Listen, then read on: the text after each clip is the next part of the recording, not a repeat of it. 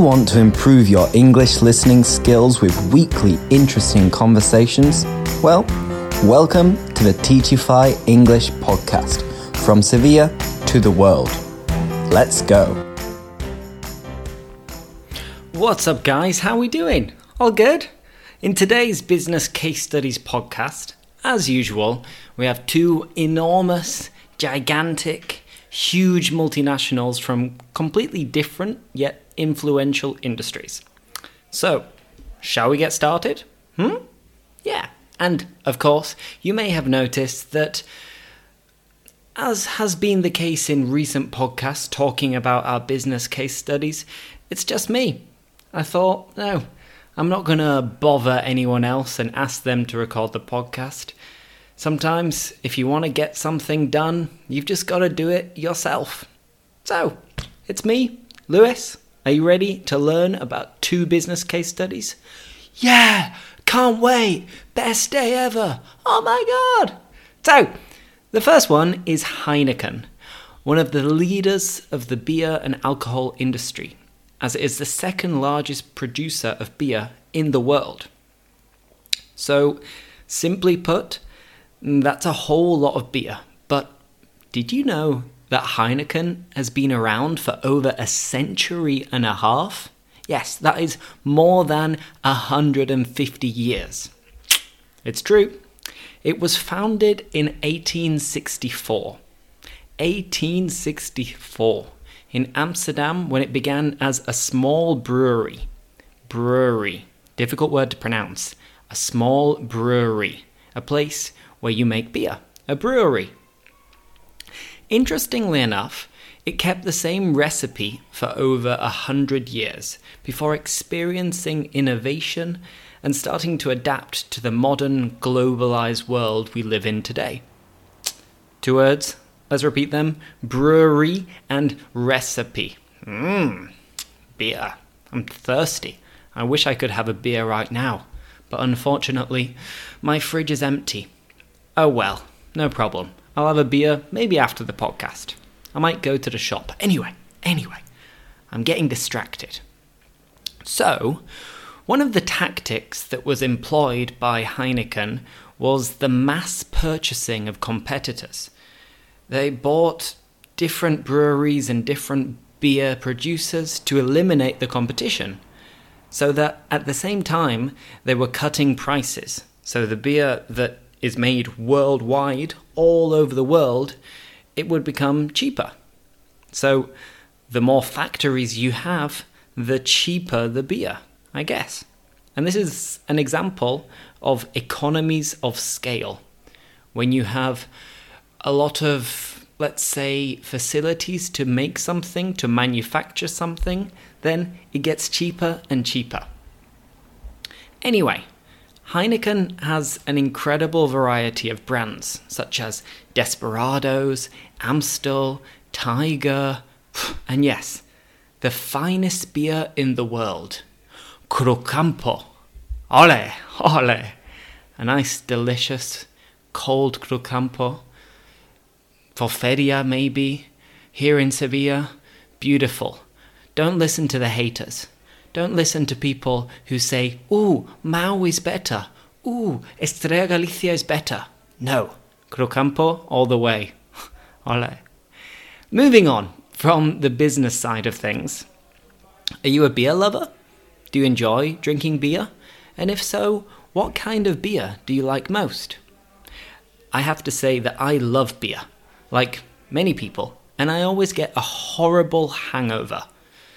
It's a shame, because if I've drunk a lot the day before, I'm so hungover. I have a terrible hangover. Pay attention here. So, to have a hangover, tener resaca, and to be hungover with a U, estar resacoso. Anyway, after that little bit of Spanish, my favorite beers. What are my favorite beers? Actually, I'd say Guinness is one of my favorites, even though it's very, very filling. It's like a meal. I also like IPAs, Indian Pale Ales, and I like, well, the typical beer that's served from a tap, and it's not ice cold.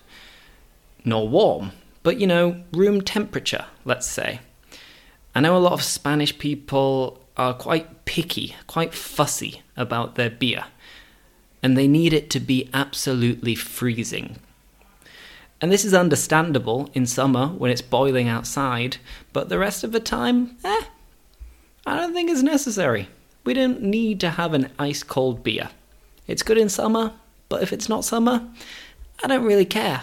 I can have a warm beer, no problem. So, that's it about Heineken, that's it about beer. Our next company case study, should I say, is Rolex, the luxury Swiss wristwatch manufacturer. And I'm sure you've heard of Rolex before. Maybe some of you have got a Rolex, or maybe you know people who have a Rolex. If you do, you're very lucky, and you should probably sell it, because it's worth a lot of money. You could sell it for thousands of euros, minimum. Now, unfortunately, I don't own a Rolex, but one day, I will buy a Rolex, and I will wear it on my wrist, and I will show off. And I'll say, ooh, look at my watch. I will show off, I will brag, I will boast. Hopefully. Who knows? We'll see. I'll let you know in 10 years, maybe 20. Well, despite the company being known as Swiss, from Switzerland, the original founder was in fact German, and he moved to Switzerland for work. He was an engineer, and he did that before moving again to London, which is where he had a partner, and he actually created Rolex. And there it became popular and profitable despite some setbacks, despite some problems and obstacles that they needed to overcome. And all of this happened in the early 20th century. I think it was at the beginning, just before World War I. And then, of course, during the 20s, the 30s, the 40s, and so on. And back then, it's strange because pocket watches were much more popular than wristwatches.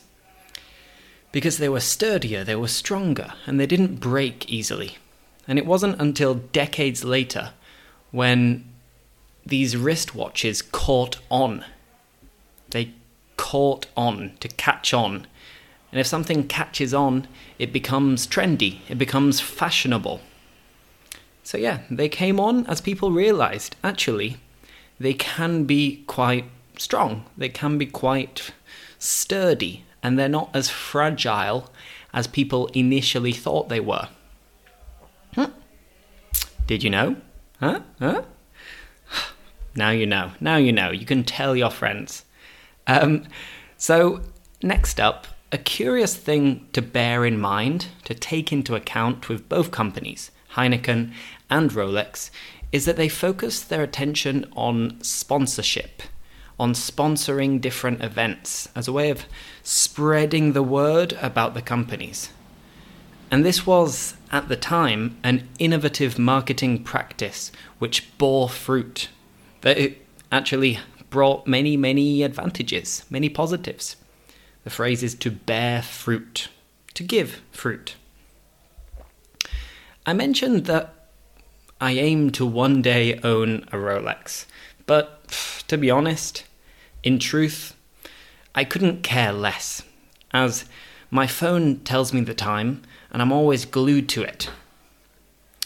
Besides that, I'm quite happy with the cheap Casios that I almost always have, and these affordable battery-powered watches are good enough for me, and many other people. It seems that the sustained success of Rolex is down to the fact that they're so unique and expensive that they represent a kind of status symbol that only the rich and the famous can afford. I'd say they're wasting their money, but I guess if you have the money, then you might as well spend it, I suppose. Why not? You might as well do it. And looking at my phone, what time is it? Well, it is 5:20. So yeah, 22, not 20 past. But hey, you can go over the time in class with your teacher, or you can have a look online. Easy peasy. So that's it for today, team. And I hope you liked it. Before finishing off, I have a joke. Or maybe a couple of jokes. Are you ready? Ready to laugh? So, why did the man sit on his clock? Let me repeat. Why did the man sit on his clock?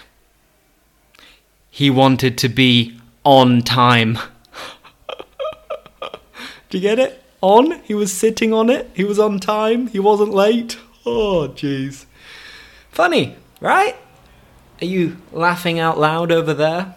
Maybe you're pissing yourselves laughing. Maybe you are rolling on the floor laughing. I hope. So how about one more? I've only been speaking for 11 minutes, so we got plenty of time. If you're not interested, please move on and listen to some music. I don't mind. I'll never know. I will never find out. So, last joke. Have you ever tried eating a clock? Have you ever tried eating a clock?